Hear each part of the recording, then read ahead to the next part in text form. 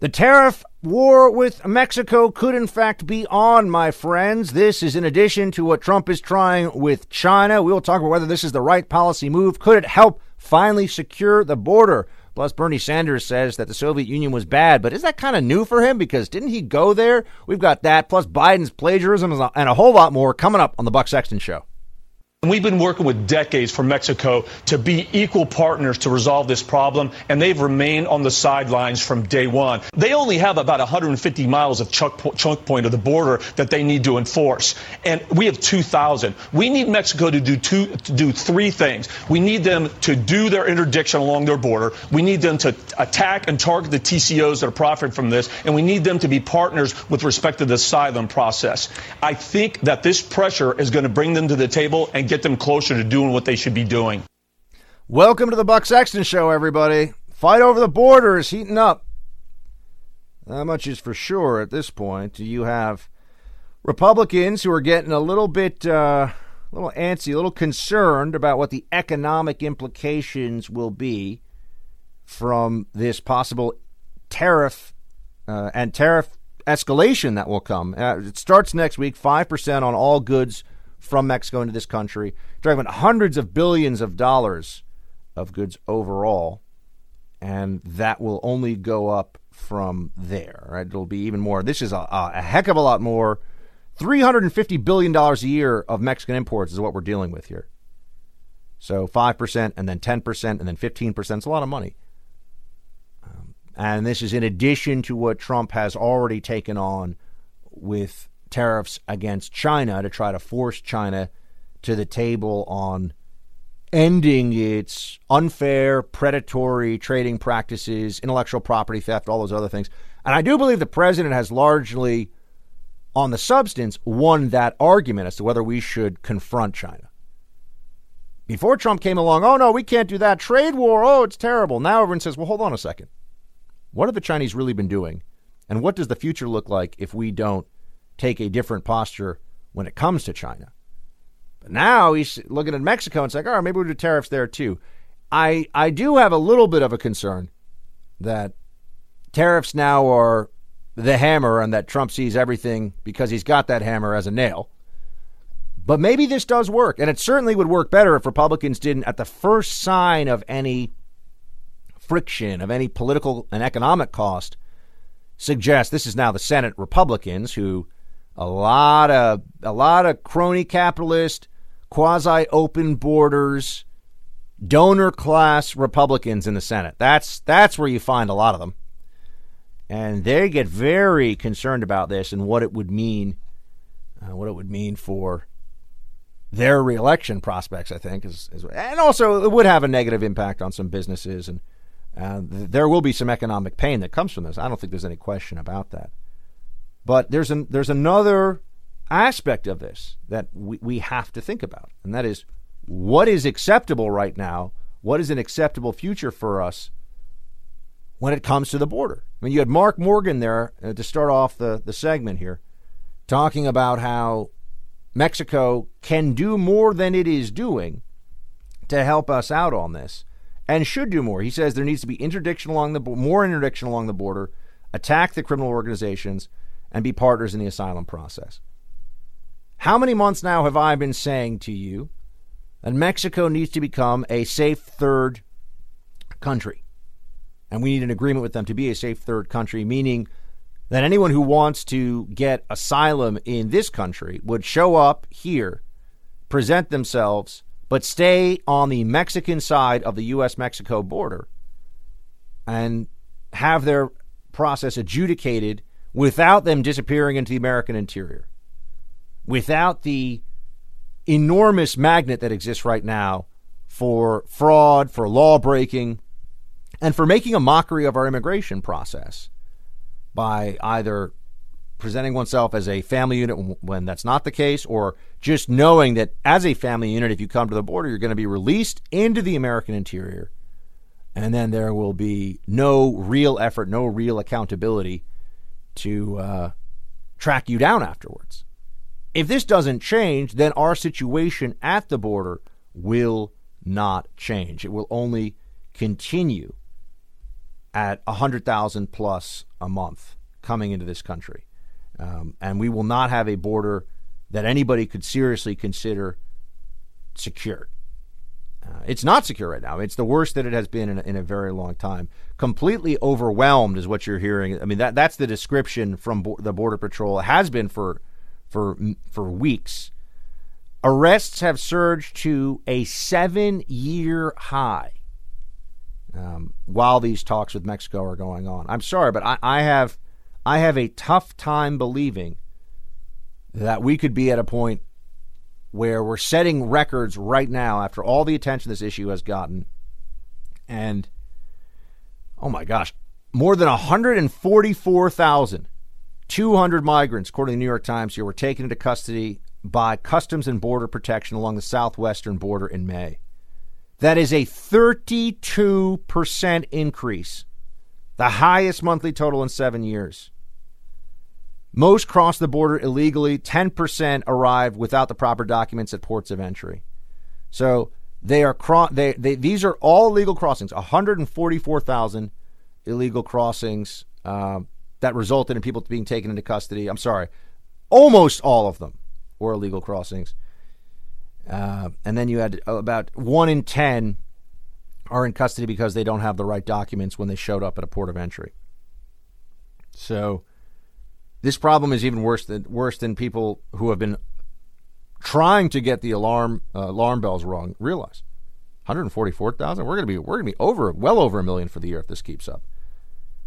144,000 people showing up, not going through the normal. And keep in mind, we already have through the legal immigration process 1 million people a year who are going to be brought into the American family personally. We have 1 million people a year who will be staying in this country forever. And that's legal and that's fine. But I'm just saying, there's a lot that our immigration system is already handling and dealing with that you're going to add on to it now. Almost 150,000 people illegally crossing a month is just indicative of how completely out of control the situation is.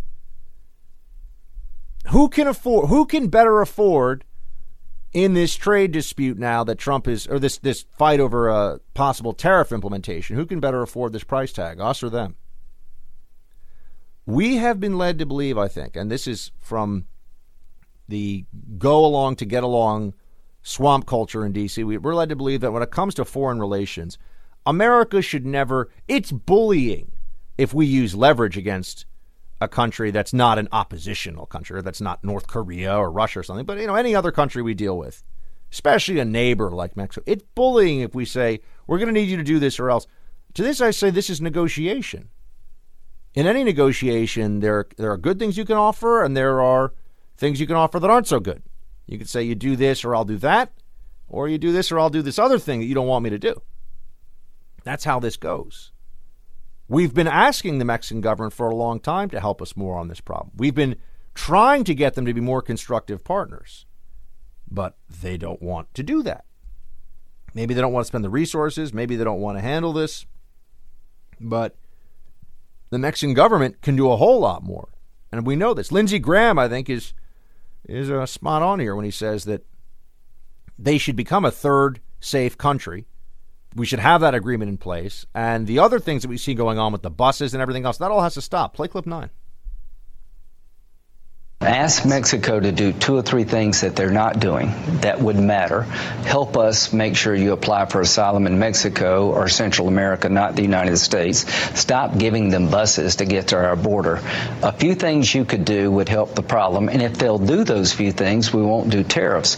But if they refuse to help us, what options do we have? If they refuse to help us, what options do we have? There are things on the books, I'll have you know, if you really want to go deep in the weeds on immigration, there are things like any country that does not take back those that we are trying to deport, we can suspend all visas. This is currently on the books for immigration law. We can suspend all visas from that country. I'm sure if the Trump administration did that with any of these Central American states, we'd be told that it's horrible. And look what they said when we cut off aid. We're not allowed to invoke, and this is the liberal mentality on the immigration crisis. We are not allowed to invoke consequences. We're not allowed to cause consequences for anyone in this process. We cannot punish people that cross illegally. We cannot punish states that will not stop those from crossing illegally, Mexico. We cannot punish Central American countries that are allowing this outflow from their own territory into Mexico. It's no one's fault. No one is allowed to suffer anything as a result, suffer any consequences because of this. And if we, as a sovereign nation, try to reestablish our sovereignty in some meaningful sense, if we're trying to take any action that would deal with the now going on 150,000 a month illegally crossing into the country, we're bad. We're the bad guys here. They're saying that, oh, Trump, this tariff issue is just showing how he doesn't really understand the economics involved. No, I think he does understand the economics involved. What does it cost the country right now to have this problem of illegal immigration? What is the cost in healthcare, in schools, in the processing of all these people by the federal government? The court time, the lawyers that'll be appointed. You know, the Washington Post, biggest story on the Washington Post front page is HHS canceling English classes and legal aid for unaccompanied child migrants in shelters. Let's understand what's happening here. Every unaccompanied migrant child that is currently in federal government custody was sent by adults who know that they are exploiting the system. So this is a direct response to what we have going right now, which is trying to do everything we can to make them as comfortable as possible and you know, to release them to a sponsor family somewhere in the United States. But this is not what's supposed to happen. You're not supposed to take your kid from some other country, send them to the U.S. border and say, okay, you take care of them now until we can find somewhere else for that person to go. There are budgetary constraints, and the budgetary constraints now are affecting some soccer programs that they've set up for unaccompanied migrants, for schooling programs. And look, I don't blame these kids. It's not about punishing the kids, but Congress needs to do more here to stop this from happening. The answer can't be, yeah, we are running a giant education and entertainment facility for anyone who wants to send their child to America, not through the legitimate process, and to put them in the hands of coyotes, to put them in positions where they are enriching the cartels. And then again, no one suffers any consequences. If you were a Central American who wanted to come to America right now, why not do it? Nothing bad is going to happen to you from the American government. Bad things can happen because of the coyotes and the transfer across cartel-controlled territory. Are we allowed to do anything to get Mexico to comply? Are we allowed to do anything to get some of these other countries that are taking money from us? That's right, taxpayers, sending them checks. I see here Guatemala says it's working with the U.S. to tighten its borders and try to break up these caravans. Well, it's about time. It's about time. And it maybe is only happening because they see that if we're willing to take steps against Mexico, that will have some economic consequences and political pain in this country, too. Tariffs are not going to be pain-free. But if we're willing to do that, then maybe we're going to do more about the Central American countries where a lot of these migrants are coming from. But this is a major issue. We got more on this team and a whole lot more show to talk about, so stay with me. The news came that the president had this notion that he was going to treat Mexico as an enemy. This is dangerous territory. This is not a way to treat a friend. It's not a way to deal with immigration. It's not a way to meet the humanitarian needs at the border. Okay, Nancy Pelosi, econ and trade expert Nancy Pelosi, tonight at 11. What is the way to deal with Mexico on this? What is the way to deal with the humanitarian crisis at the border? It's also an illegal immigration crisis. Notice the Democrats always trying to control the language, always trying to control the way that we talk about this. What do they present? Oh, that's right. It's just humanitarian. Because then if you don't fund, English as a second language classes for the migrant children, if you're not putting them in school, giving them taxpayer funded health care and recreational programs and movie showings and all these things, you're a terrible person. Meanwhile, this is a scam. We are being scammed. It is happening every day, and it's happening now to the tune of almost 150,000 a month. I just saw that number today. It's astonishing. And Pelosi says that we're treating Mexico like an enemy. Why? Is Canada treating us like an enemy because there are some tariffs on the import of U.S. goods into Canada so they can protect some of their own industries? Is the EU treating us like an enemy because they have tariffs in place to protect some of their industries that they think are particularly necessary or sensitive for their own reasons? I would like to know where the lines are drawn here. To call it treating Mexico like an enemy. Look, I understand there's a difference, and there should be a difference, in how we approach dealing with China and how we approach dealing with Mexico on trade, but this isn't really that hard, is it? Are we asking for anything from the Mexican government that is impossible? Are we saying, well, if you don't stop all the flow of drugs into this country, which are now killing tens of thousands of Americans a year, but look, that's hard. That's hard. You know, the cartels are not complying with the Mexican government. By their very definition, they're breaking the law. They're going around. Well, there's, I'm sure, plenty of collusion with Mexican authorities, but that's another issue. What we're saying is, hey, when you have a crowd of 1,000 Hondurans or Guatemalans who are all marching together across the country, can you not provide them with food and shelter and buses and take them right to the border and then just say, well, this is your problem, America? Can you offer them safe haven in your country and play ball this a little bit more so that they're not walking into our country? That does that seem unreasonable? Is that an enemy state request? I can assure you that if we had 150,000 or so illegal crossings at our northern border with Canada, we would have some tough words for our Canadian brothers and sisters. You know, we would have to say, hey, can you guys get a handle on things? If you can't, we're going to have to, there's going to have to be some consequences here. But Pelosi, all the Democrats do on this issue is complain about Trump. They never have anything to offer that is constructive.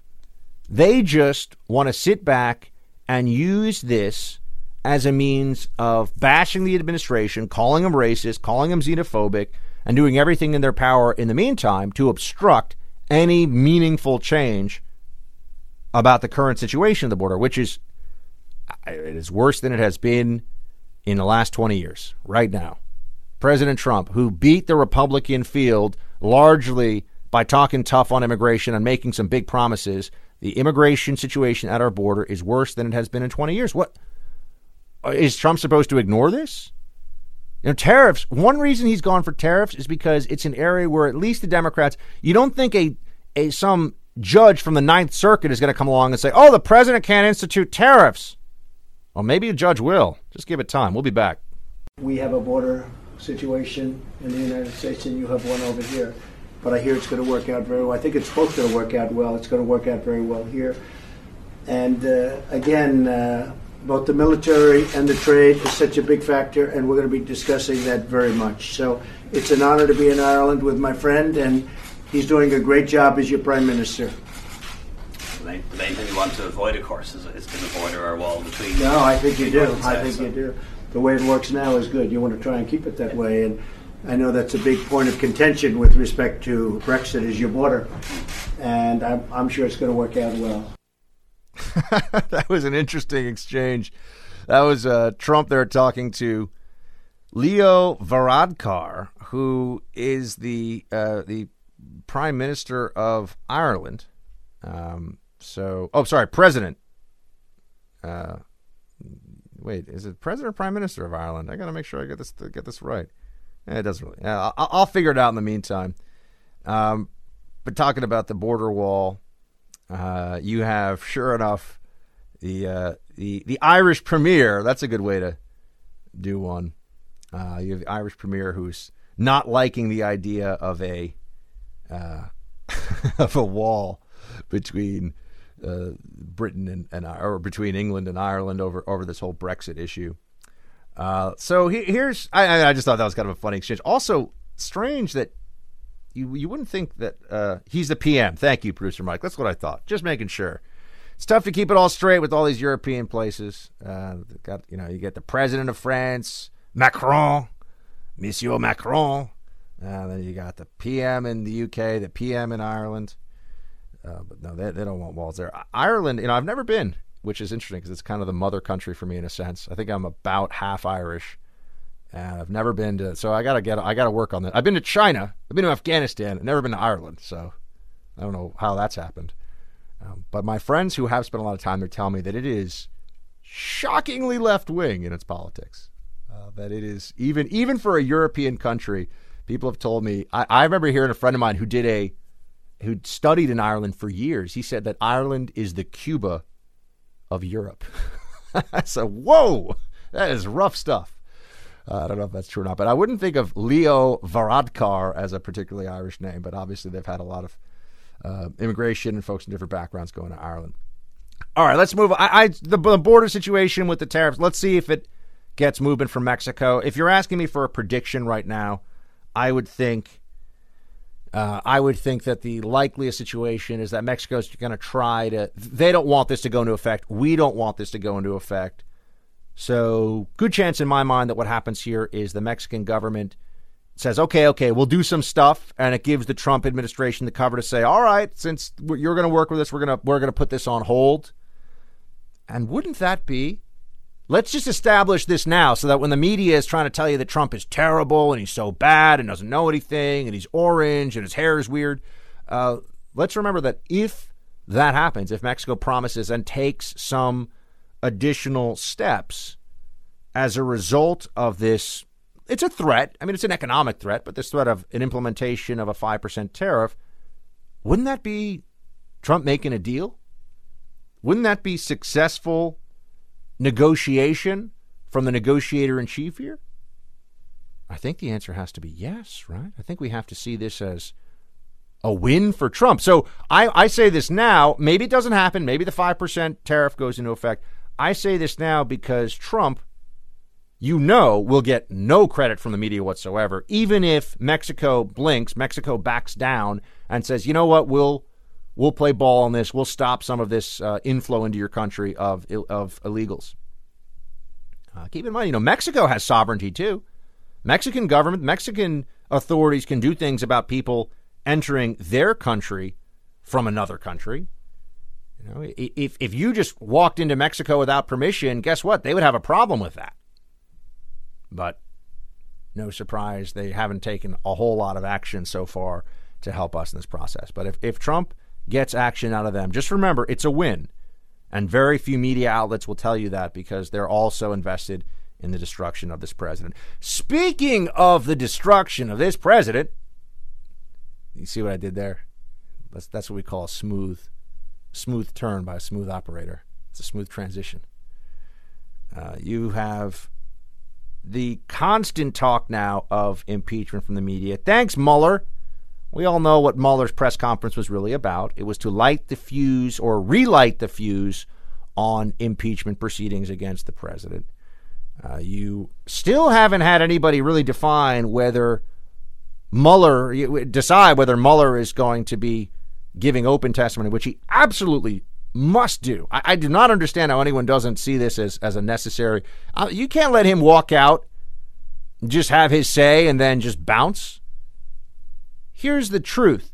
If the Democrats thought that Mueller would provide them, and you know this, Mueller would provide them with a massive bash Trump extravaganza opportunity, and there wasn't a risk to them of it majorly backfiring, we would have already had Mueller down on Capitol Hill. Oh, they would have pushed for it right away at the House. The committees, the media would have been a whole circus. But there are questions that Mueller needs to be asked. There are questions that Christopher Steele is apparently going to be asked, but we'll see how that happens and when that happens. But for Mueller, I would like to know, at what point did you find out that the operation against the Trump campaign was that the Trump campaign didn't collude with Russia? You start with that. When did you know that? And why did you continue with this massive grinding investigation even after it was clear there was no collusion? We know the answer to it, but I want to get him on the record as to why he continued with this. I also want him to explain how it is that the official record of the origins of the Russia collusion investigation indicate that this was all because of Papadopoulos and what he said in a bar, and that's just laughable. And in fact, in the Mueller report, I believe it gets wrong that Mifsud reached out to, they think that Papadopoulos reached out to Mifsud, but Mifsud reached out to Papadopoulos first, which makes this much more likely to be a dangle, which would change the way that it should have been treated by law enforcement if they put somebody near the campaign and planted the idea of Hillary's emails getting hacked by the Russians in the first place. Then that's entrapment. They're trying to avoid this, but what we're going to find out is that there was entrapment. But we can't, unfortunately, until we have the IG report, we're limited in how much we can fight back on some of this. And in the meantime, the Democrats are running around with this impeachment narrative. And first of all, the media, they're in a frenzy. And why are they in a frenzy over this? Well, they're in a frenzy because their credibility, such as it is, has taken a hit. I don't mean their credibility about their reporting so much, because that was already, you and I both know that a lot of these networks are anti-Trump. They're full of people who are perpetrators of a fake news narrative against Trump. Don't ever forget that it was the media that first used the term fake news to describe how gullible Republicans and Trump supporters were with the stuff that was on Facebook. And Trump managed to turn that around to say, yeah, you think that we're gullible? You think that our side traffics in falsehood? Your side traffics in falsehood all the time and pats themselves on the back for it. Your side traffics in propaganda and misdirection and thinks that they are doing a great service for the country. They're not even good faith errors. They're bad faith errors. And you embrace this part of, the journos embrace this part of themselves. But the problem that the media has to deal with now, the anti-Trump media, which is just we always go back and forth on this. Is the media an appendage of the Democratic Party? Or is the Democratic Party an appendage of the media? I think you make the case either way. But they promised. I mean, you look at someone like Rachel Maddow, her show on MSNBC night after night. The promise of that was, and so many people built their careers in the last 2 years on the left around there's going to be a moment of, aha, this Trump presidency is over. They're going to get him. If they had to lie to get there, that was always okay. The people that watch CNN and MSNBC, they're not upset if there are fake news stories used to hurt the president. That's all part of the effort.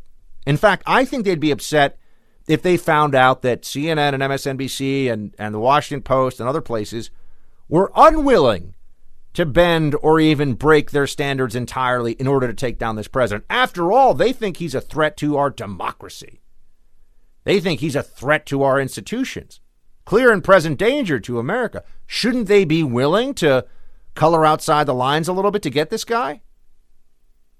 I don't think that the CNN audiences in particular, having spent a lot of time over there and having some contact with members of that audience through the digital world, they're crazy. I don't think that they have a problem at all with the fact that CNN has had to fire people for fake stories, that they've run with things that were big time fake news. They've gotten things wrong, like the date of the communications around Donald Trump Jr. and the Trump Tower meeting. There's all kinds of things that they just get wrong and wrong and wrong and wrong. Wrong as long as it hurts Trump is fine, but wrong and then not giving the goods to the audience, meaning the end of the Trump presidency, that's what's so unacceptable to them. They've been promising their audience that this Get Trump effort was going to be Watergate 2.0 and would result in the destruction of this presidency in one way or another. And nothing short of that is going to be acceptable to them, which is why the media is all on board. They're all on board for impeachment. They totally believe in it. Play clip 3. Play clip 4, rather. This is the media telling you how much there needs to be impeachment. Play clip 4. Mounting pressure, growing calls to start impeachment after Robert Mueller breaks his 2-year silence. If the House leadership doesn't start hearings now, I believe it's hard to see them ever doing it in the months ahead. Again, now or never. We seem to be moving toward a place where impeachment may be inevitable. The dam really seems to be breaking wide open. What he was really saying is Congress has a job to do. It was almost a Jeopardy question, the way Robert Mueller put it yesterday. There is a process other than the criminal justice system to charge a sitting president. What's the answer? The answer is impeachment. The answer is impeachment. I do believe that in a sense, the Democrat-aligned media might be giving the Democrat Party some bad advice here because they're thinking short term. And in the short term, they just want to have coverage of impeachment proceedings.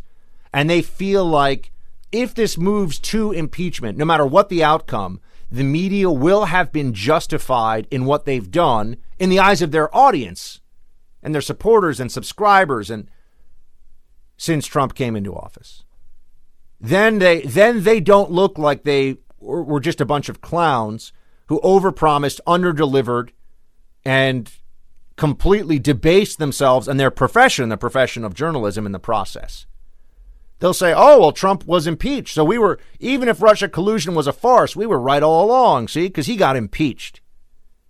It covers their backs, so to speak. It gives them some professional credibility and some degree of relevancy once again, which right now a lot of them feel like they're scrambling. What have they been doing? What was this all about, if not to lead to impeachment? Now, Pelosi and the Democrats, they got to think, okay, but what does this really mean? How would this really shake out? We'll address that part of it right after the break. I travel all the time in the country. Do you know most people think that impeachment means you're out of office? Did you ever get that feeling, or you're just in the bubble here? They think that you get impeached, you're gone. And that is completely not true. And I may have thought that myself 50 years ago. But you get impeached, and it's an indictment. It's an indictment. So when you're impeaching somebody, you want to make sure you have the strongest possible indictment. Because it's not the means to the end that people think. All you do, vote to impeach, bye-bye birdie. It isn't that. She's right, it isn't that. First of all, I am a little surprised. I feel like wildly ignorant anti-Trump lunatics are Pelosi's base. So now all of a sudden their ignorance is a problem for her. That's just a surprise to me, but she seems a little bit upset by that.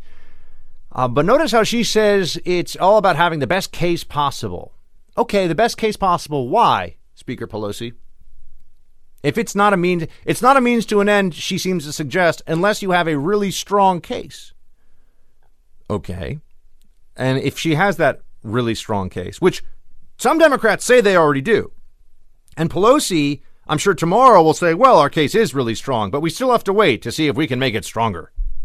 It's the strongest case ever, but let's drag this process out and drag our feet on a little more to see if it could be the even strongest case ever. I mean, this is babble. It's babble. Babbling from Pelosi. It's not a surprise. But also, there's not going to be removal of the president from office. That's not going to happen. That's not a part of this, right? We all know that the Republicans in the Senate are not going to go along. You're not going to have a 2/3 majority. You're not going to have I don't believe you'd have, well, I hope you wouldn't have a single Republican senator vote for removal from office. It'll be a straight party line vote from the Democrats.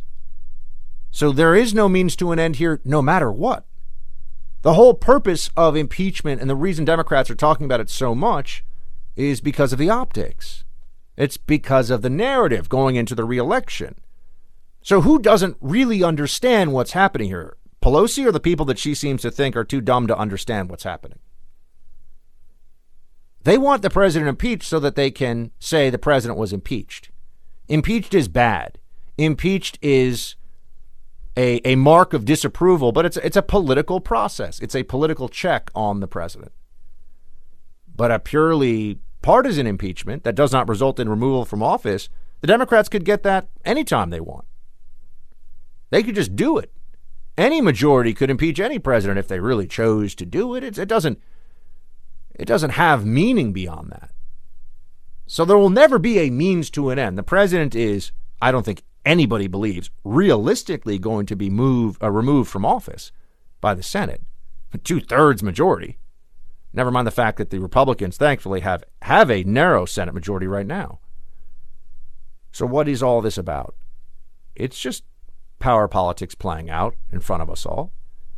It's the insanity of the Democratic Party inflicting itself on the nation once again, trying to flail about for some way of evening the odds, because they have to, the more savvy ones, and Pelosi has her savvier moments, the more savvy Democrat operators here have to know that none of these candidates right now that they're putting up have a prayer of defeating Donald Trump unless they can try to stack the deck for their side. And maybe they think impeachment is just that.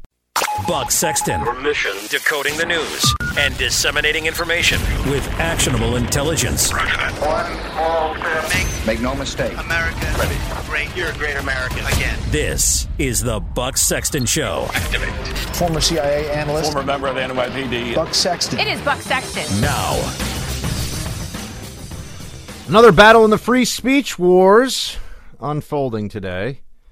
This one involving Mr. Steven Crowder, who I've done his show a couple times in the past. Steven is a conservative, has built a very large following on YouTube. He's one of the kind of early, I can't think of many conservatives who became YouTubers earlier than Steven. He got into that game early on and has rightly benefited from that foresight. I know Steven's content a bit. I've been a guest on his show. I can't say that I know all of his content, all the things that he said. I mean, that would be crazy, right? He's done probably thousands of shows over the years. But YouTube is a major platform for him. And guess what? Social justice warriors want him gone. They want him off, deplatformed. Speech equals violence. Oh my gosh, Steven Crowder is so scary. We have to get him kicked off the platform. That's where we are right now. And there had been rumblings for the last, I'd say the last couple of days of how there was a review going on of Crowder, a review going on of whether YouTube would kick him off entirely. And initially, and this was started also because of I'm trying to remember this guy's name. He's from Vox, which is really the most left-wing, smarmy, whiny, beta male organization in media that I'm aware of. I mean, just a lot of sort of pajama boy style, just whiny nonsense from Vox. And they're among Vox is almost like parody. You read it and you think that really can't be the article, is it? I mean, I can't do a good job right now off the top of my head of coming up with some of the things that Vox will write, but do Disney cartoons all perpetuate the white patriarchy in society? They'll write things like that all the time. I mean, they think that's really helpful for society to. They're also a big proponents at Vox of there's no such thing as a non-political or non-politicized space. And so they take it upon themselves to pollute everything with their far-left politics. Ezra Klein was, I think, a senior person over at Vox, for example, and he's someone who, if you really want to take the measure of him, just listen to the debate that he had with Sam Harris some time ago on Sam Harris's podcast, where you just picked up that Klein was a very smarmy, self-righteous, and intellectually dishonest individual. That was what I took from listening to Sam Harris and Ezra Klein go back and forth on this was maybe at least a year ago now, I think. But YouTube was looking at Steven Crowder because of I believe Carlos Maza, who works at Vox, who has tweeted out things like, since I started working at Vox, Steven Crowder has been making video after video debunking strike-through. Every single video has included repeated overt attacks on my sexual orientation and ethnicity. And so he's complaining, essentially saying that Crowder, this Vox writer says that Crowder is being anti-Hispanic and anti-gay in making fun of Carlos Maza, whom I had never heard about until this controversy. But I feel like I probably could guess a lot of his political leanings and all. I mean, he works for Vox. I mean, it's basically a commie. I mean, if you work for Vox, you're to the left of Bernie Sanders. if that's even possible. If there's any room on the spectrum to the left of Bernie Sanders, if you work at Vox, you're pretty much there. So they went after Crowder, and Crowder's, look, he's I give, Stephen's always been very, very nice to me when I've done his show. I give him credit for being a conservative pioneer on YouTube, somebody who was early on the right to use YouTube as a platform. And they want to make it, he's a great person for the left to try to make an example of, because if enough conservatives grow large followings on YouTube, well, then it becomes a place where we have real clout and where we can go. And it's an alternative to the current balkanization that's happening in the digital space on, with some of these other channels that are out there that, well, is this going to work? Is this going to be a real going concern for conservatives stretching for a while, or is it going to fold? Anyway, they put this out there for Crowder that they were looking at his stuff, and YouTube came back and said, I'm trying to find the actual statement here. After Mazza's complaint, here you go. YouTube yesterday said, quote, our team spent the last few days conducting an in-depth review of the videos flagged to us. And while we found foul language that was clearly hurtful, oh no, the videos as posted don't violate our policies. As an open platform, it's crucial for us to allow everyone, from creators to journalists to late-night TV hosts, to express their opinions within the scope of our policies. Opinions can be deeply offensive, but if they don't violate our policies, they'll remain on our site. End quote. Now,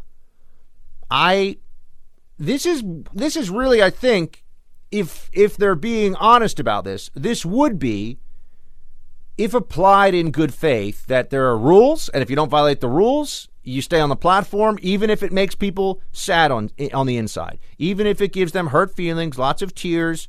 If you don't break clearly defined, universally applicable rules on the platform, you don't get kicked off the platform. That's from the perspective of what we could hope for with Facebook, YouTube, Instagram, any of these things, Google, which owns YouTube, or Alphabet is the parent company, which owns Google, which owns YouTube. That's the best that we can hope for.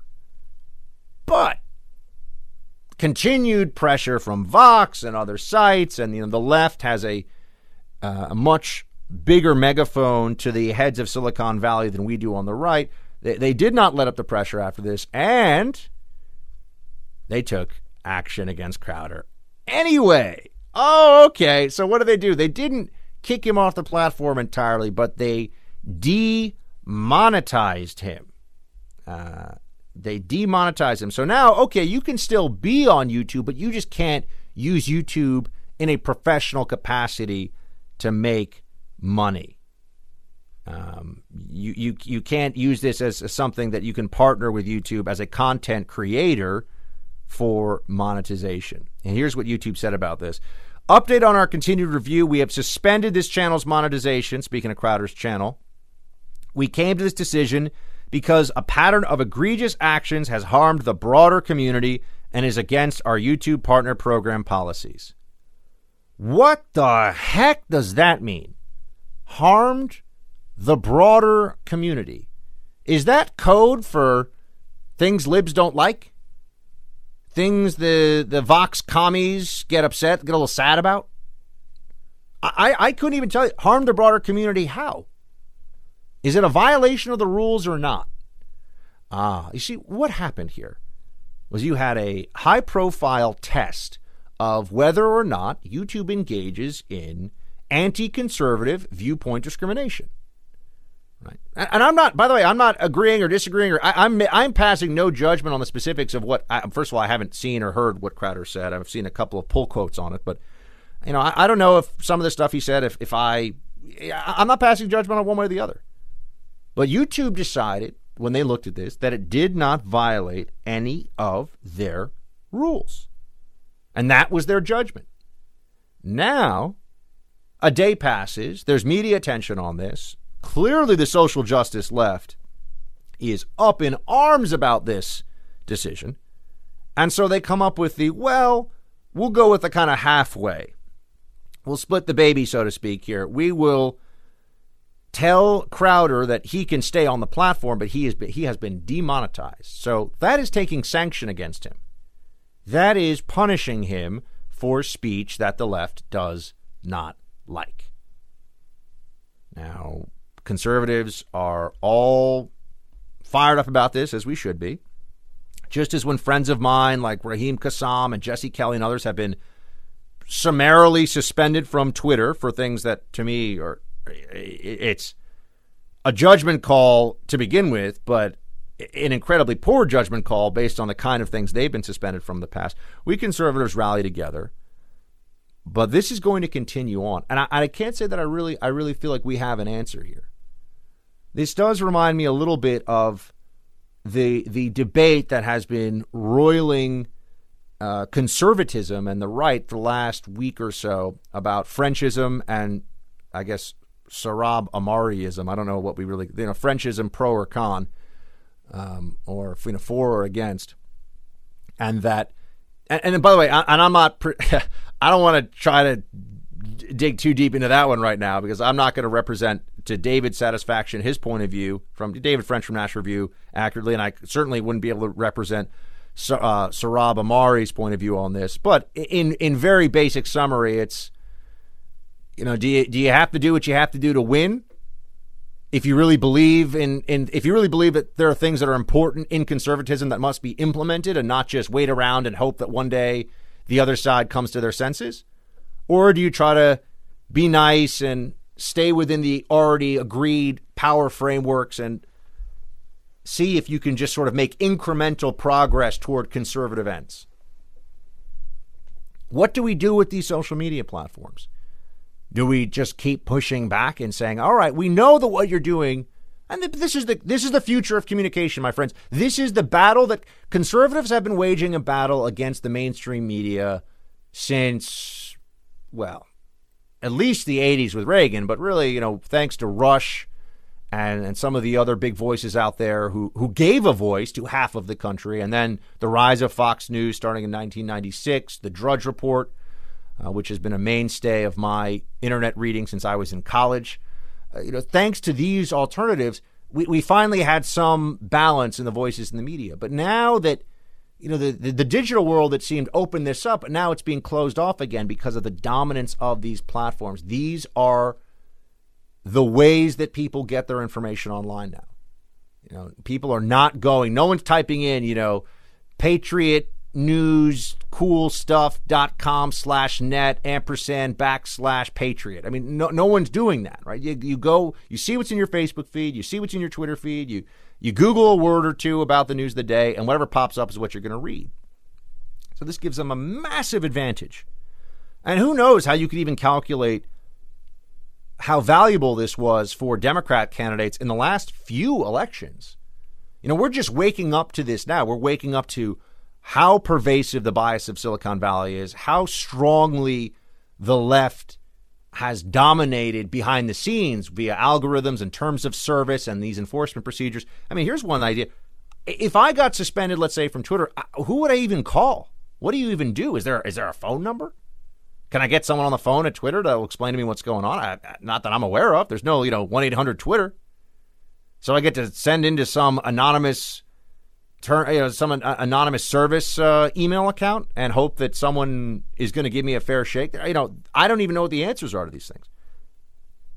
But I also don't know how we're supposed to continue to engage with these platforms in good faith unless they, or believing that they're engaging with us in good faith, unless that they establish very clear rules of the road. And in cases like this, where it's a close call, or rather where it's an important call, not a close call, it doesn't go against the conservative somehow.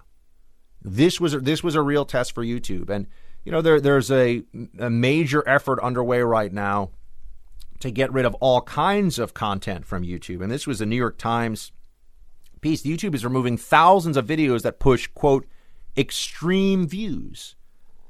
Now, as is so often the case with the debates over censorship and the First Amendment, which are some of the most interesting constitutional fights that we've had in this country, where does the First Amendment stop and start? What's protected, what's not?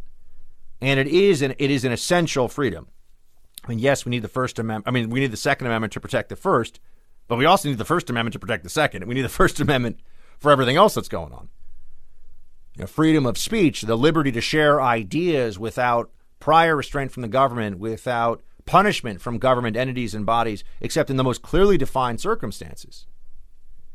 And it's easier said than done to clearly define them. This is central to our society, and it's really one of the things that separates us from many other developed countries, not just in the West, but around the world. Industrialized, wealthy countries. Well, we have true freedom of speech. This doesn't really exist anywhere else. But when you start to see the capacity for digital censorship grow in this way, meaning that, an algorithm can shift the public conversation about an issue, whether it's immigration or healthcare or which presidential candidate, they can shift behind the scenes. You don't even know what's going on. You don't know how they're doing what they're doing. It's not just like a newspaper that's presenting you information. Are you seeing this because it's the most relevant search result? Are you seeing it because your friends that you agree with want you to see this? Why are you being shown these things? Unless we have full transparency into that, we're never really going to know why we're seeing the information that we are, how it's impacting, how it's influencing our view on a whole host of issues. And I want to return to the censorship point because that's where this YouTube removing extreme videos, this is something we need to watch very, very closely because this is going to be true across the internet on all these different platforms.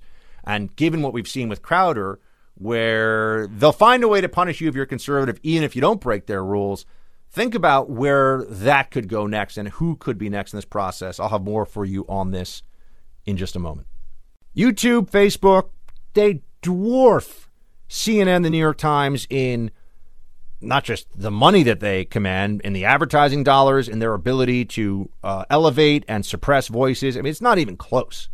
There's been a massive shift in power from these old legacy platforms like the New York Times, CNN apparatus and the apparatchiks who work for them to these social media platforms. That has happened. It is reality now, and they're much bigger players in this space. These digital platforms are the future of communication. I mean, they're the present and future of communication. And that's why when you see things like this from the New York Times about them, we should all be on guard and not just. And then you see what happens with Steven Crowder and other conservatives, fellow conservatives, in terms of the punishments that are meted out, the suspensions, all of that. We got to be ready. This is the biggest First Amendment fight in terms of free speech, not religious liberty. That's other parts of this that we're going to have going forward. New York Times writes here that the companies like YouTube have come under intense criticism for their delayed reaction to the spread of hateful and false content. At the same time, President Trump and others argue the giant tech platforms censor right-wing opinions and the new policies put in place by the companies have inflamed those debates. Yeah, they have. What is really hateful and false content? How could we even gauge that? Things like, if someone says abortion is murder, is that a hateful comment? Because I think a lot of you listening would say, well, it's hateful to kill babies. So what is hateful content? Illegal immigration is bad and illegal immigrants should be punished for breaking the law. Is that hateful content? You may say, Buck, of course not. But if you asked a room full of people that work for Google or people that work for Facebook, is that hateful? I think they would say absolutely. You had none other than Anderson Cooper himself berating someone on air because Facebook would not take down a video that was essentially a parody video of Nancy Pelosi looking like a clown. That's right. Take it down. Deplatform it. The mentality that you see from the left on college campuses has now found its way, not just in a peripheral sense, into the most powerful media platforms and in the minds of the most powerful media figures on the left. It's at the very top of the power structure. You have, Jack Dorsey and Mark Zuckerberg and the people that run these platforms. They feel the social pressure and they have bought in at some level to the construct that the left creates here of an immediate need to suppress and censor speech. This is going to have very negative consequences for us to be able to fight back going forward if they're able to just determine what's hateful, what's fake. They get to pull down what's fake now. Ooh, isn't that going to be interesting? Considering that they believe every word out of Donald Trump's mouth. Donald Trump can say that he had a bagel for breakfast, and they'll say that it's fake news. We're going to let them now determine on these platforms? What is the answer? It's going to have to be government regulation, folks. It's going to have to be wartime conservatives uniting and taking action. Got a whole lot more show, team. Stay with me. This day have set upon a mighty endeavor, a struggle to preserve our republic, our religion, and our civilization, and to set free a suffering humanity. When I attended the commemoration of the 60th anniversary of the D-Day landings, some thought it might be the last such event. But the wartime generation, my generation, is resilient, and I'm delighted to be with you in Portsmouth today. A lot of pomp and circumstance around the president's visit and time with the royal family, which one would expect. And now with June 6th, the D-Day commemoration, right? I know today's June 5th, so tomorrow is technically the D-Day, the day of D-Day. But while we look at this and we find ourselves, one, I think, first, hearkening back to the courage of those who were storming those beaches in Normandy and what they did, what they put on the line.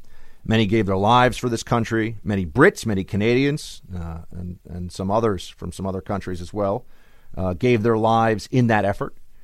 And we have a very special relationship with the Brits as a result that endures to this day. I mean, it's true we have all this cultural similarity and this connectivity between us and the Brits that stretches back for centuries. Although not all of the history with Great Britain's great. They did burn down our White House at one point, right? I mean, there's been some bad stuff. They were impressing our sailors for a while. We had to beat them in a revolution, but it's cool. We're friends now. We love the Brits. In fact, I saw a poll today that said that 90% of Americans have a favorable view of Great Britain, which is about what I would have guessed. And then the 10% I think are just curmudgeonly and don't like anybody. Probably hate, Barbados, the Bahamas, Vanuatu, and other like little island paradises. That how could you be mad at them? But I'm sure you can find 10% of people that don't like any issue. It doesn't matter what it is. But this should be a day when it's maybe just a little bit out of favor to trash Trump. We got the D-Day commemoration. He is the commander-in-chief. As I was telling you yesterday, I think he gets not nearly enough praise or support or recognition for being a commander-in-chief who has stayed his hand when the two previous commanders-in-chief really did not in many ways, and I think made some enormous strategic errors, both Obama and Bush. Trump has not made enormous strategic errors on national security, has not put large numbers of our troops in harm's way unnecessarily. But the patriotism, and the water's edge, that doesn't really, that partisanship stops the water's edge. That's not really true anymore, is it? We've got a president on foreign soil. He's still getting people coming after him in every way they can. And CNN had one of their correspondents. I don't know if this is just stretching for time or if this is trying to just pander to the CNN audience, which is psychotically anti-Trump. But here's CNN correspondent talking about how maybe Trump wants to be king himself. Play 7. Essentially, there are so few people who can seemingly inspire that level of respect, that level of deference in President Trump. We don't often see that. But as you said, the Queen, he's always taking a very deferential tone. He seems to have a huge amount of respect for the institution of the monarchy. Perhaps he likes the idea of being a king. I would say that's a Freudian slip, but it's just they can't help themselves. She's a correspondent. She's not a pundit.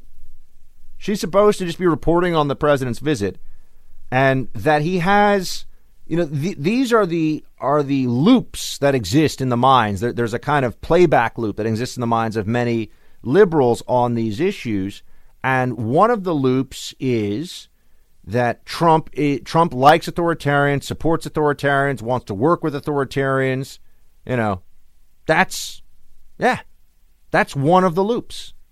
And so when he's meeting with maybe Canada's a closer ally. I don't know. I don't want to get in between our Canadian and British brothers and sisters on this one. I don't know who's technically a closer ally to the United States. You could make the case either way. It's probably Canada, but we love the Brits too. We can't pick among our children. We love them all equally. But you'd think that here he is showing, they always say he's not presidential. They always say he doesn't give all the due respect and he says things that he shouldn't say. And now he's being respectful, not of Putin or Kim Jong-un. We know they want to jump on that and say all kinds of things about how, look at what this tells us, and he loves dictators and all this other stuff. We know that, right? But he's being respectful of the royal family in one of our closest allied countries. And it's indicative in some way, according to the CNN reporter, maybe he wants to be king, of Trump's monarchical tendencies, of Trump's desire to be an autocrat himself, even though the king if there was a king in Great Britain, it would not be a person of any power or authority. So why would you want to do that? And I'd be willing to bet that Trump has, I don't know what the real funding is for the royal family in Britain right now. But my sense is that Trump has a whole lot more money and certainly a lot more freedom in what he can do than Great Britain does. Also they did a little bit of a cleanup on the Meghan Markle issue. I mean, Trump addressed that again. It was fake news. What they did, that was being spread around in a way that was meant to just poison the well of media coverage before the president's arrival. He didn't go after Meghan Markle unnecessarily. He just said he didn't realize she had said something mean, and then he said something nice about her. So that was fake news. They want to skip past that, but that was indeed fake news. Speaking of fake news, well, I guess plagiarism isn't really fake news. It's fake thinking. It's falsifying your own ability in thinking so that people believe you know more than you do. Biden's got himself in some trouble. It has to do with the Green New Deal and the environment. We always hear the Trump administration is so terrible. From liberals say this is so terrible in the environment. Trump disagrees with that. Play 15. We have the cleanest air in the world in the United States, and it's gotten better since I'm president. We have the cleanest water. It's crystal clean, and I always say I want crystal clean water and air, so I haven't heard his comments, but we're setting records environmentally. I think that in part he just says this because he knows that it drives liberals insane. One of the areas, the liberal mind really does believe that Republicans, they've been so brainwashed on this issue. They think that Republicans don't care about lead in the water, real pollutants, not CO2, which is what you and I breathe out. I'm filling the room around me right now with CO2. So are you. It's not a pollutant. But they have come to believe that they are the planet's only hope, that the left, the Green New Deal advocates, they're the only hope for saving the world. And that's not an exaggeration. That is how they view this. That they're going to save the world by continuing to push with policies that they will never implement themselves, will never get through Congress, would be astronomically expensive. But it's really more about the psychological posture of liberals with this issue than anything else. They believe much more strongly in their own greatness as indicated by their belief in the Green New Deal than anything that has to do with really saving the world. But Trump pointing out that there's a lot of good stuff going on with the environment, that we're constantly, the EPA has not been destroyed. All regulation of the environment has not gone by the wayside. This drives them insane. This is a great way of trolling them because true believers on the left, insist, and I've come across them. They really do think that you and I, those of us who are conservative, have no interest or care whatsoever for the environment, for conservation, and for the world around us. What do they base this on? It's not clear. Climate change skepticism, or rather skepticism of the catastrophic implications of climate change, even though we can point to the same projections about climate change stretching back for decades being wrong, we're still supposed to believe that the people who were wrong are going to be right the next time. But Biden is trying to make some headway with the left on the Green New Deal, on climate change, and He ran into a little trouble, though, because he borrowed from some other places in his announcement for his own plan. So we will get into that. We'll also talk about Bernie Sanders and socialism. It's going to be fun. Stick around. It's shameful the way we treated Puerto Rico and the islands. I'm not even sure people in the president's administration knew Puerto Ricans are all citizens. No, I'm not. I'm not joking.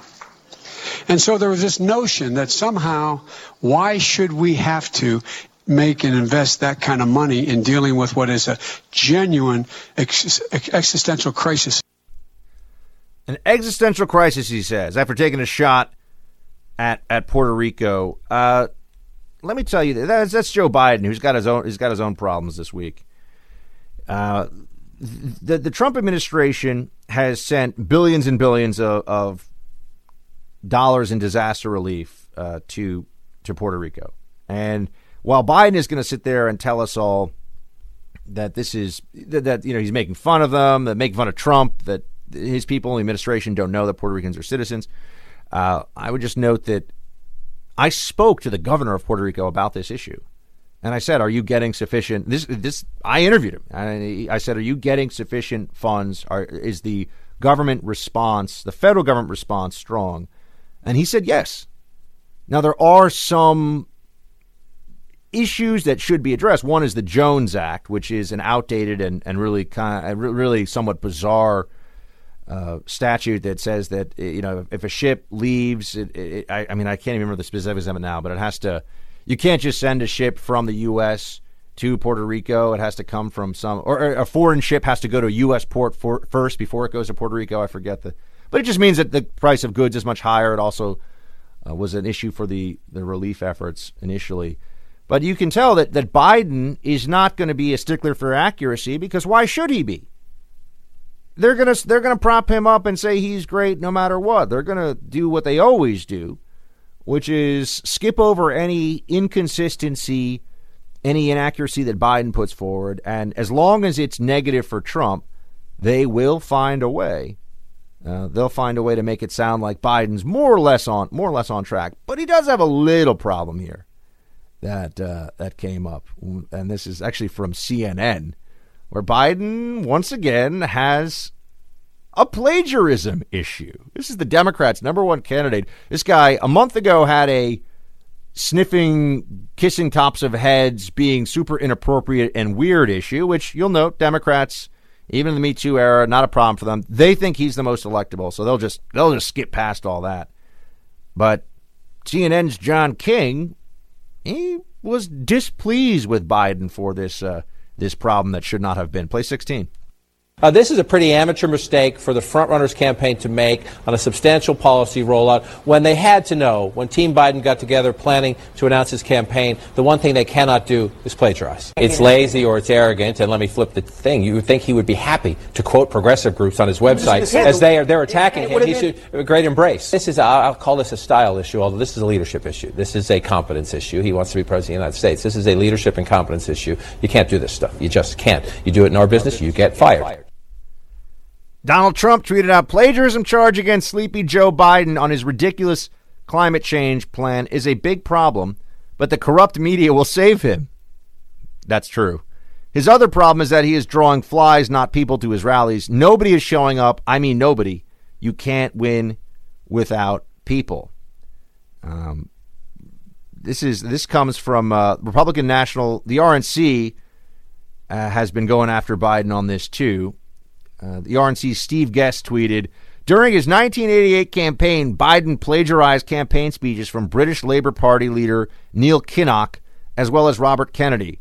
During law school, Biden plagiarized too.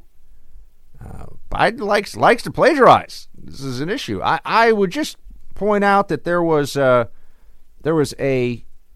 member of the incoming administration for the Trump campaign who the left-wing media, was actually CNN, went after her for a 20-year-old plagiarism issue and caused huge problems for her unfairly.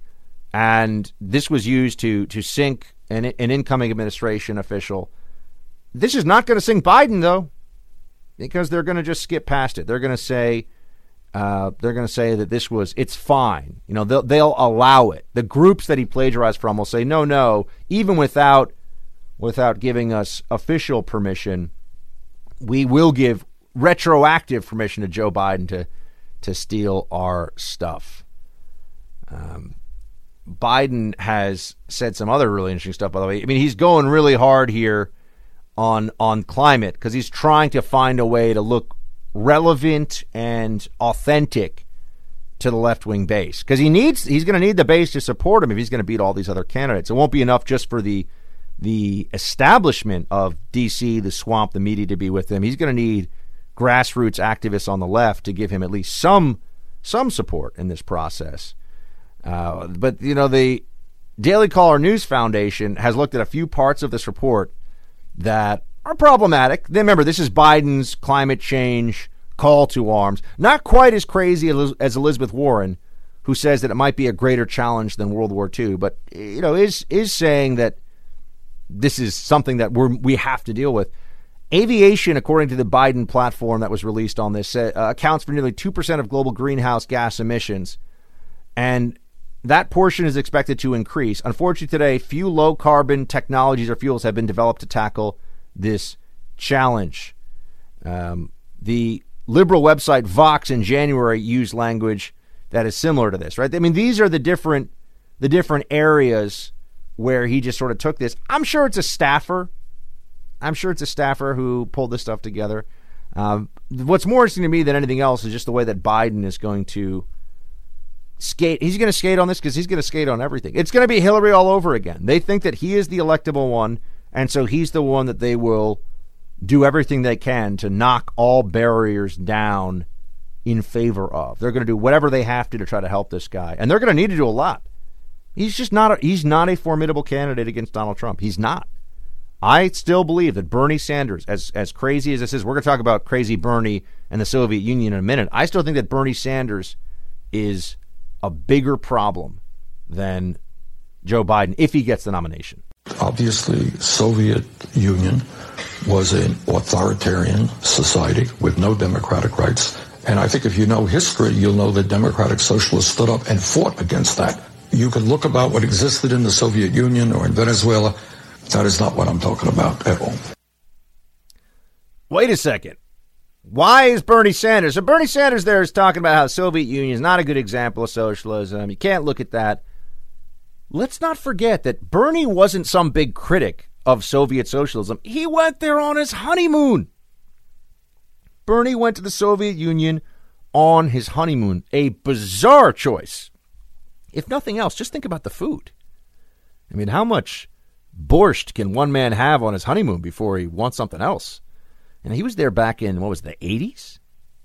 So I can't imagine what that was really like. But he came back, and with his wife, I've played the audio for you before on the show, he was defending what he saw there. In fact, he was glorifying some of what he saw there. It's kind of a modern day, Walter Duranty. Remember the guy from, the New York Times or Chicago Tribune? I think it was the New York Times, who went over there and didn't want to report on the famine in Ukraine, which was a forced famine. It was an intentional government policy. These people would have no food. They would starve. So I believe it's called the Holodomor by the Ukrainians, but I might have that wrong. There's a Ukrainian Holocaust through the famine that the Soviet Union pushed on them, pushed on Ukraine. But Bernie is somebody who came back saying nice things about the Soviet Union as an adult, and as an adult who chose to travel there. So that may bring us to, one, he's not honest about his past with socialism, which is not surprising at all. But then there's also, how is it that socialism is still gaining in popularity in this country at a time when you would think, given the internet access we have, what's happening in Venezuela, and they all pretend like Venezuela is not a place that any of them would have ever said anything nice about. That's not true. Venezuela is a country that as recently as 2012, you could find supportive editorials in the New York Times, the Washington Post, about what Chavez was trying to accomplish in that country. They didn't have results really to point to, but they're saying, he's on the right track, trying the right things, doing what he can here. He's doing his best to make sure that there's going to be, there's going to be a more equitable society in Venezuela. But one of the reasons that I think it's becoming more popular is that the media is largely supportive of this. Just as during the Soviet Union's era, there were a lot of people in academia and the media in this country who liked the idea of the Soviet. Now, I'm not talking about fellow travelers and actual communist penetrations, which we did have here and is still a part of our history that is completely whitewashed by the left. If you have not read Whittaker Chambers' Witness, please read that book. There are many others that I would, Blacklisted by History is great. There's a lot of, that's about McCarthy. There's the Venona Project. There's books about Venona that you should read. It's all about the penetrations the Soviet Union had of this country.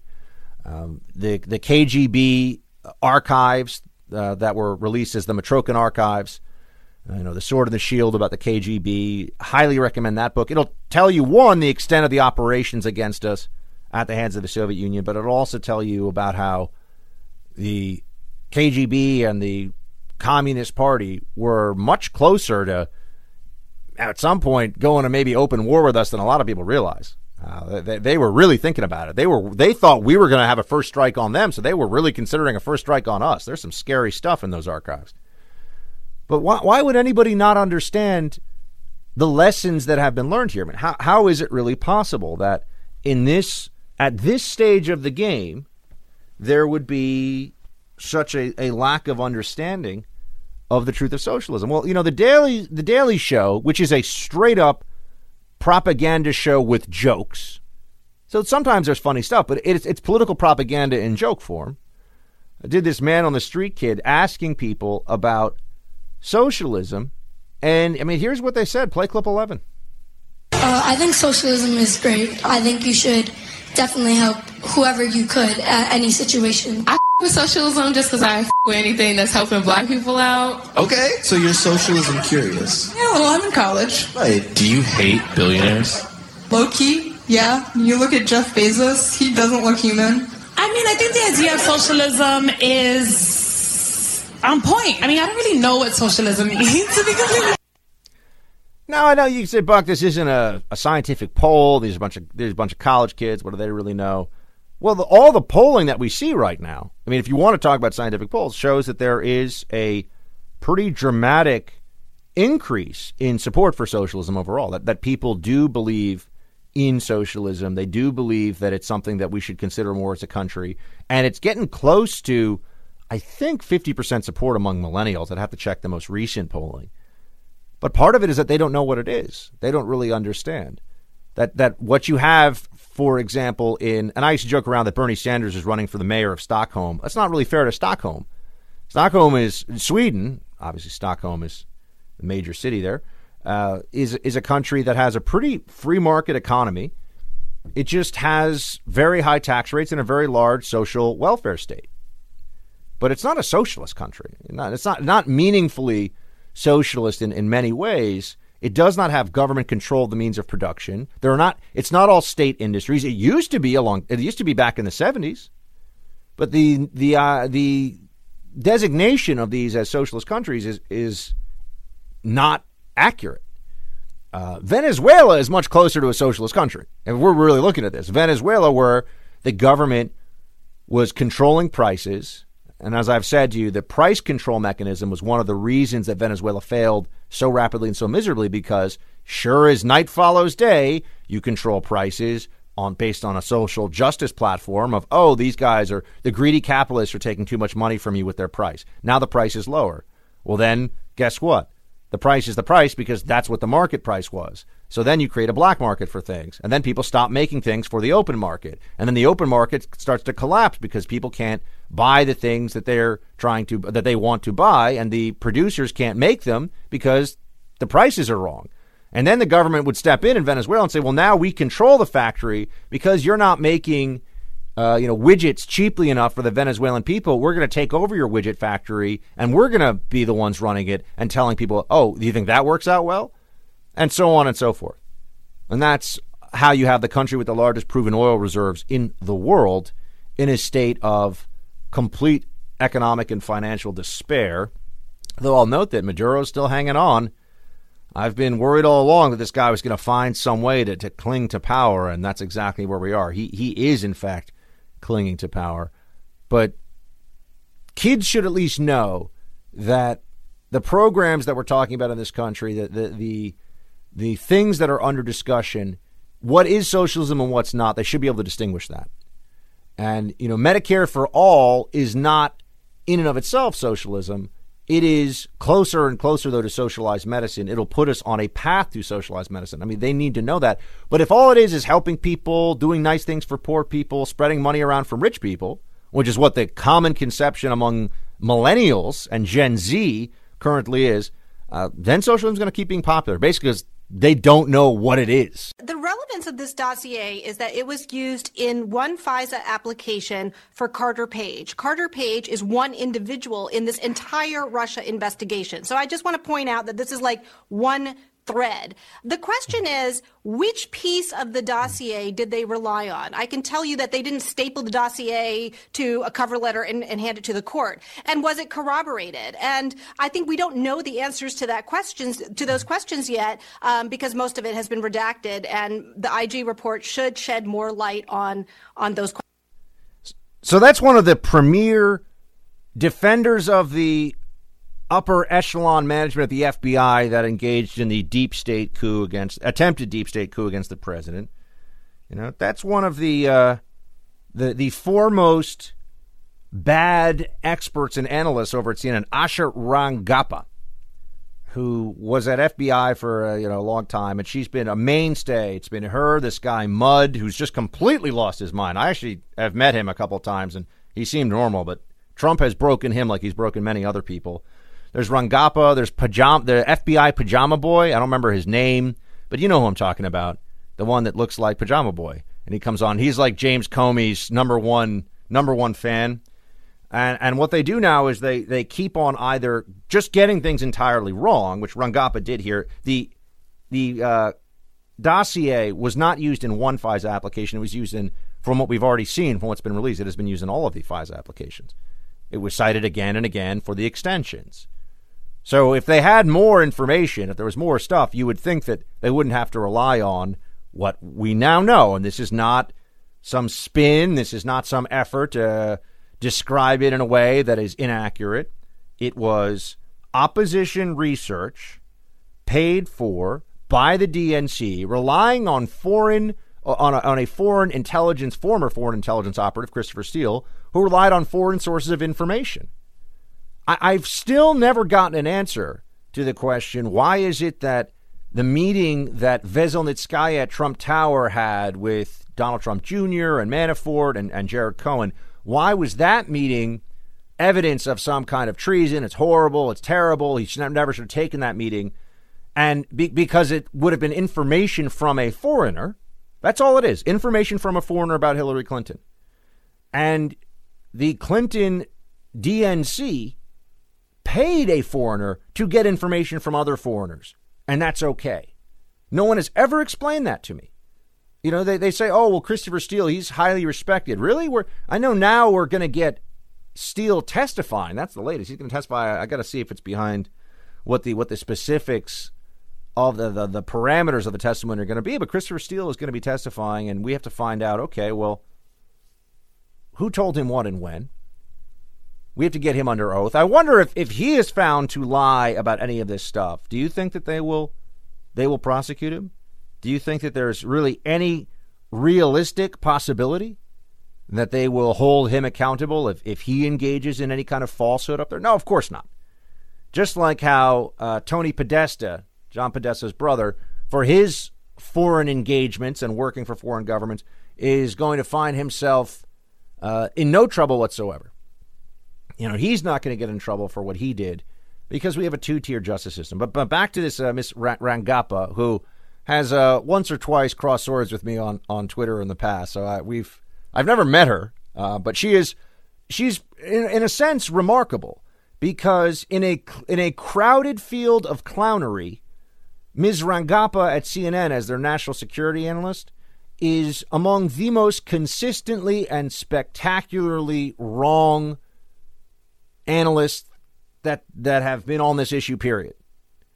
She has managed to be completely off base time and again, but CNN never holds anyone to account for this because the purpose of their analysts, and this is very important, the purpose of the CNN national security analysts who are going on TV is not to tell you things that are true, is not to tell you things that are accurate. It is to promote a narrative that is pleasing to CNN's audience, despite the fact that now they've had I think an 18% drop in their ratings.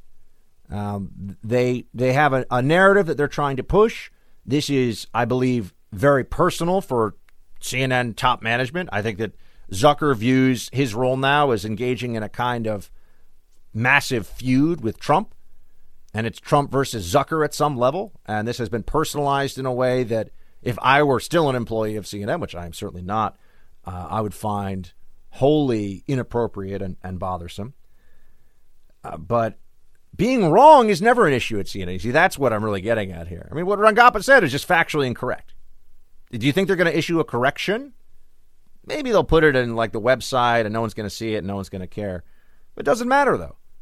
And the other part of this that I find so interesting is that you have these former national security people from my old community in one way or another, like Rangappa, CNN Pajama Boy, and Phil Mudd, who I know people that like Phil and say he's a good guy, so I don't know and I'm probably being much more charitable about him than he would be about me, which is fine, but I don't know what's happened to him. But in the Trump era, he's the one that was yelling about the blank hole countries, and he's from a blank hole country. I think he's Irish, so it's not a very nice thing to say about Ireland. But you look at this, and you see that there's a fallback position for a lot of these individuals.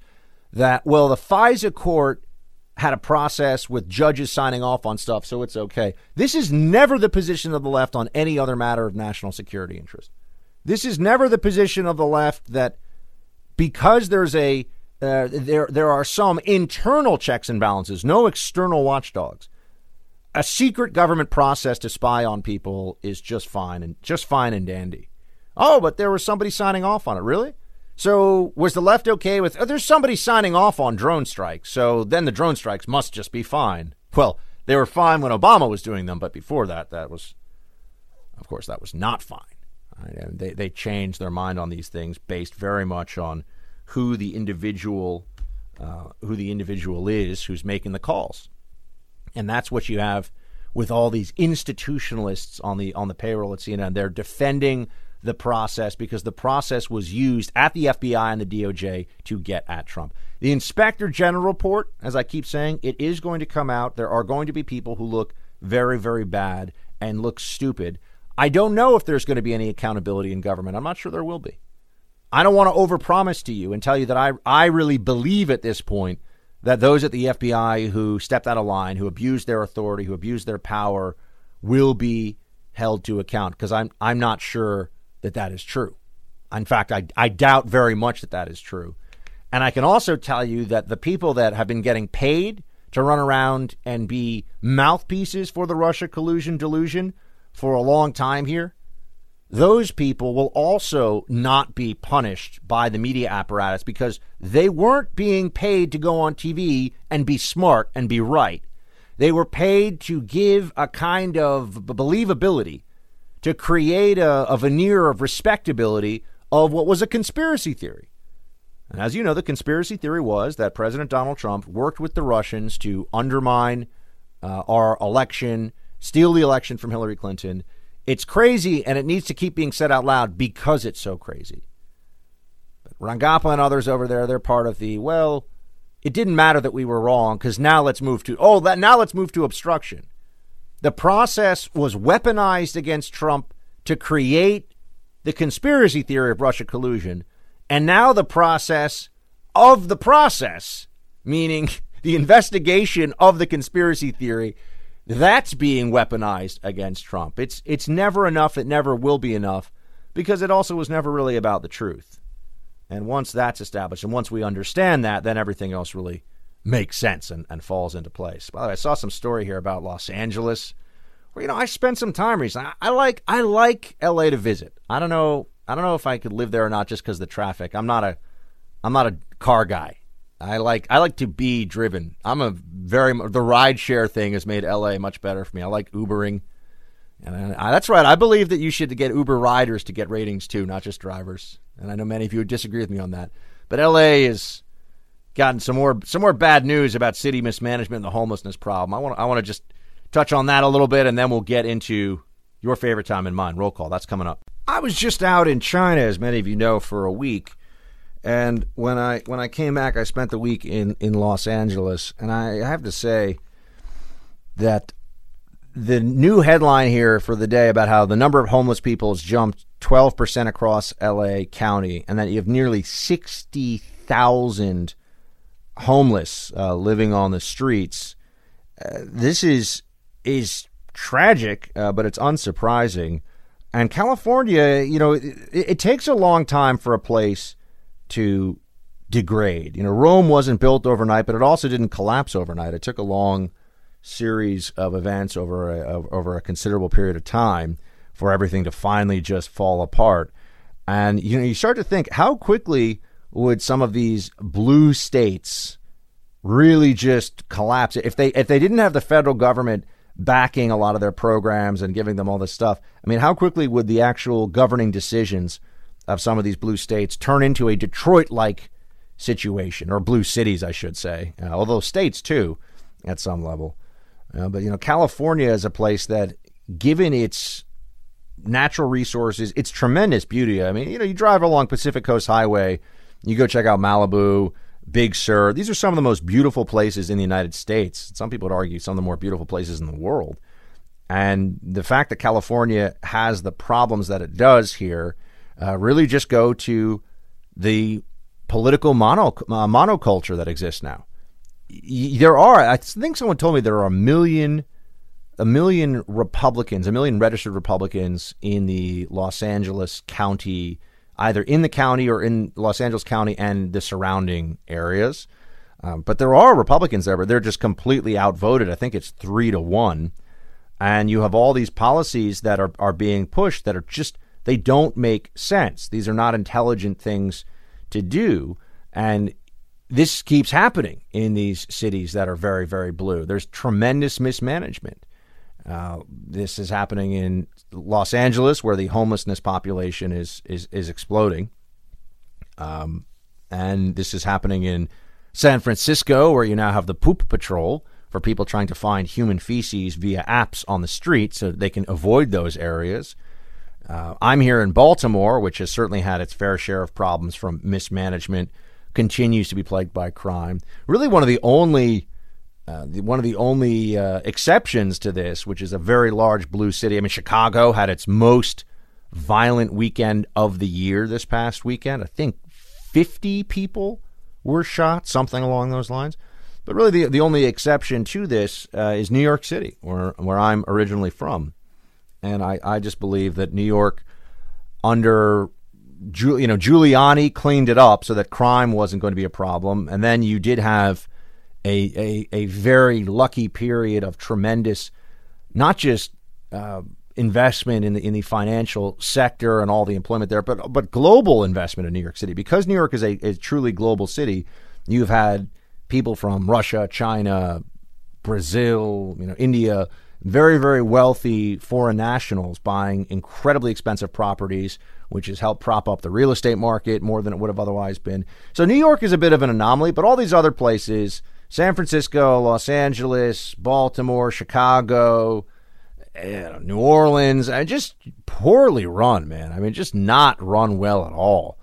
And you see the decisions that are being made, and you can tell on the left coast, the west coast, people think that it's mean to stop homelessness. They think it's you're being unkind if you try to prevent people from living on the streets and being in squalor, even if you want to prevent the outbreak of diseases like typhus, the things that have been eradicated in the general population for a long time, but if you are living in unsanitary conditions, you can get. So I feel badly for a place like LA, because there's a lot of great people live there, a lot of great Los Angelinos listen to this show. But I also feel like the country does get to learn something from far left management of these cities is incredibly damaging. Roll call's up next.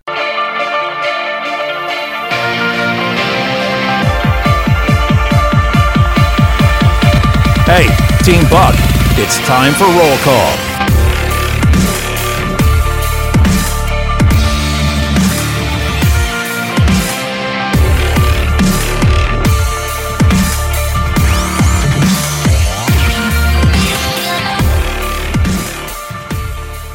Now let's get to it. Facebook.com/Buck Sexton. And let's get to Kyle, who writes, Buck, heard you on Kennedy talking about China. It bothers me that people in this country loosely throw around the term fascist at whomever they disagree with politically. But if you look at the definition of what fascism actually is, I think the 21st century reincarnation is China. I know they call themselves communists, but I think their mix of nationalism, state-run quasi-capitalist enterprises, and the Orwellian police state is more fascist than communist in its features. I'm not sure there can be a deal with a devil like that unless we sacrifice our principles and security, but I hope I'm wrong. Churchill warned about Hitler in the early 30s, but no one took him seriously until the threat was too large to defuse without all-out war. We need leaders who understand the threat and take it seriously because the target is on our backs and the Chinese are practicing their aim. Well, you know, I've been reading more and more of these geostrategists, people that have been longtime China watchers, and they seem pretty united in the idea that China is really looking to defeat us or get ahead of us, at least economically, before we're going to see anything militarily from them. And I see your point about how they're definitely not really truly communist, because the central tenet of a communist system is economics, right? I mean, that's, you know, Marxism it's a political and economic system intertwined together. Or it's really politics directing the entirety of the economy for the purposes of redistribution.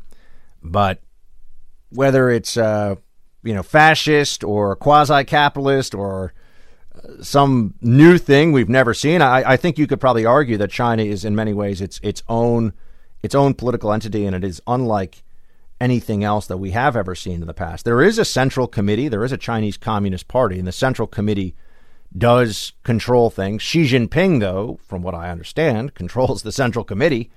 So it's a communist dictatorship. It's an individual dictatorship. It's a one-party capitalist statist enterprise. There's a lot of ways you could describe China, but all of them are going to be problematic for us going forward.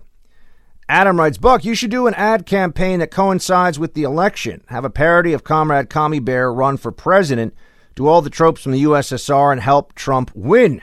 Shields high. Well, Adam, I think especially there's a part of me that's hoping that Bernie Sanders is going to get the nomination just so then we can bring back Commie Bear, which would be a whole lot of fun and would be a really good way for us to be able to do some fun commentary and do some good things. So we'll see.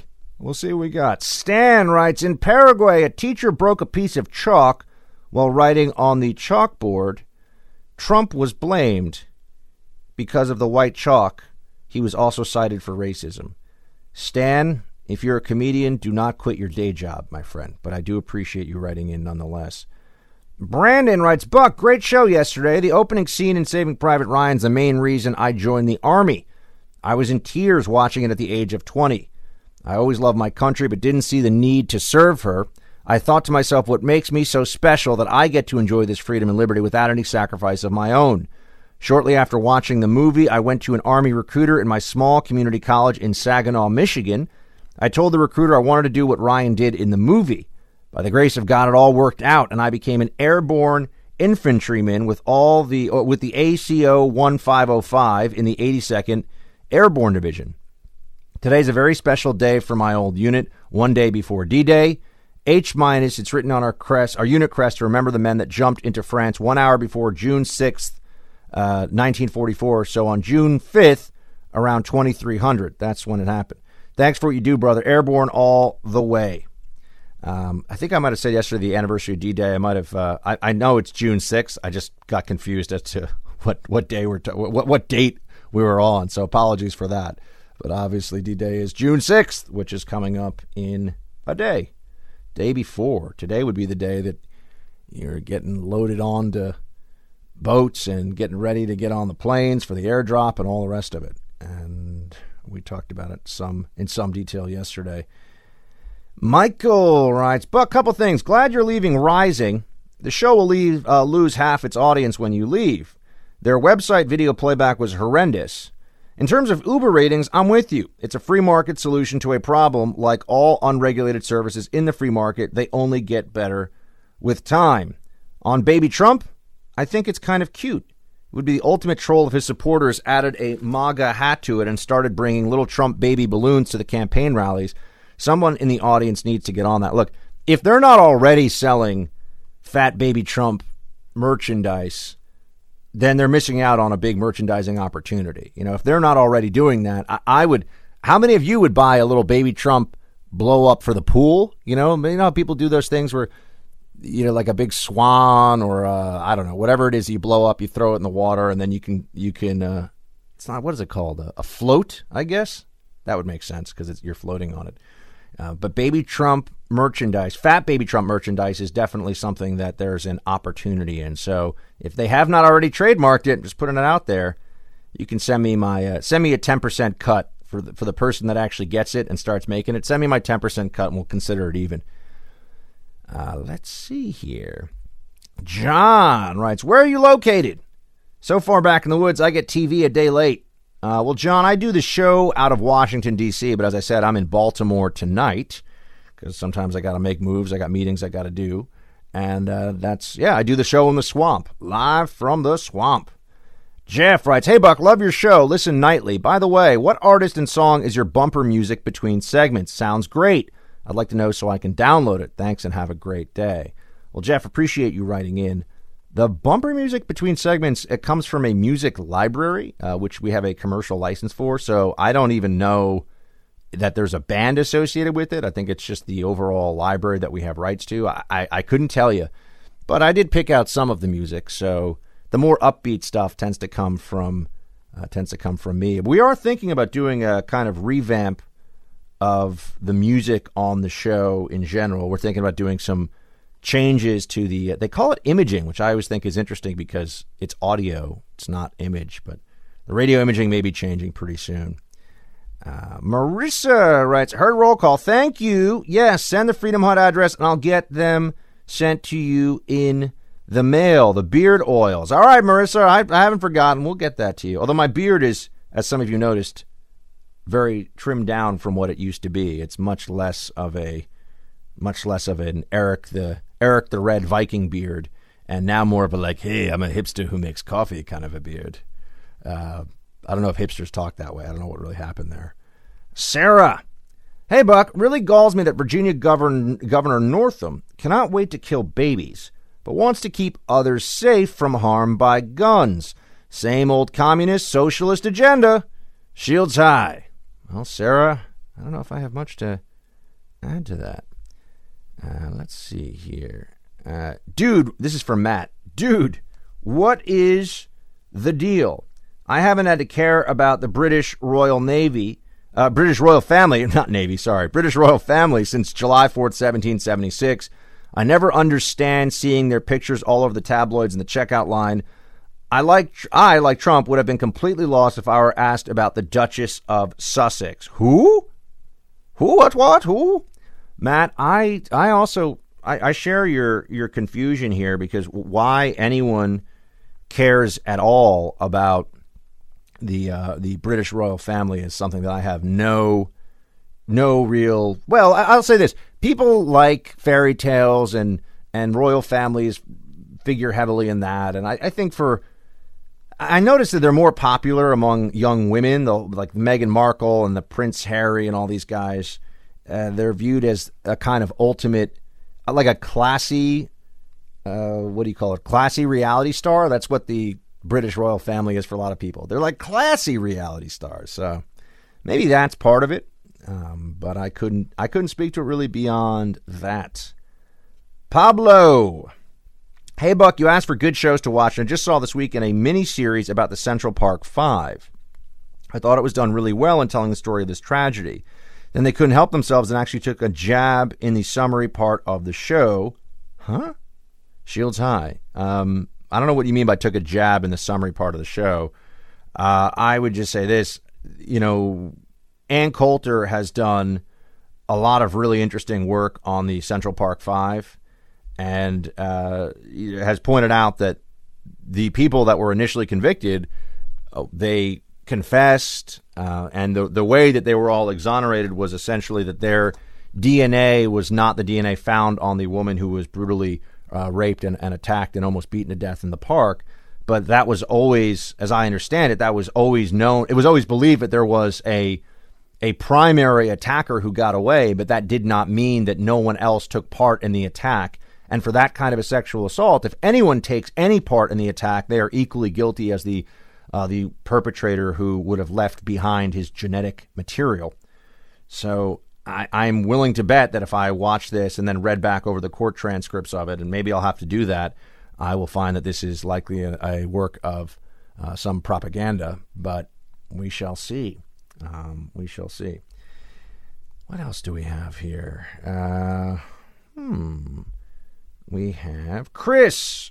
All right. Buck, heard you talking about Stephen King. I grew up in the 80s, and he was one of the defining cultural authors. I read every book up until he got hit by a van in the 90s, I think. His writing veered off into something after that. I still read a number of his books, but he never really recovered from the accident. I married my midlife crisis. He wallowed in that life-threatening accident. Who am I to judge? What has always jarred me is that all of his main characters are unmistakably conservative and sane. In other words, the heroes of his stories are recognizable as normal. He doesn't understand that the good guys he writes about are conservative. Talk about cognitive dissonance. Well, Chris, thanks so much for writing in about Stephen King. I have never read a Stephen King book, so I can't really speak to it, but thank you very much for giving me your thoughts on the matter. All right, team, that's going to be it for today in the Hut from Baltimore. Again, a shout out to all the folks listening on WCBM. Hope you are enjoying it, and we will be back tomorrow from the swamp, from D.C., same time, same place. Well, I guess different place for me, but same place for you, hopefully. Shields high.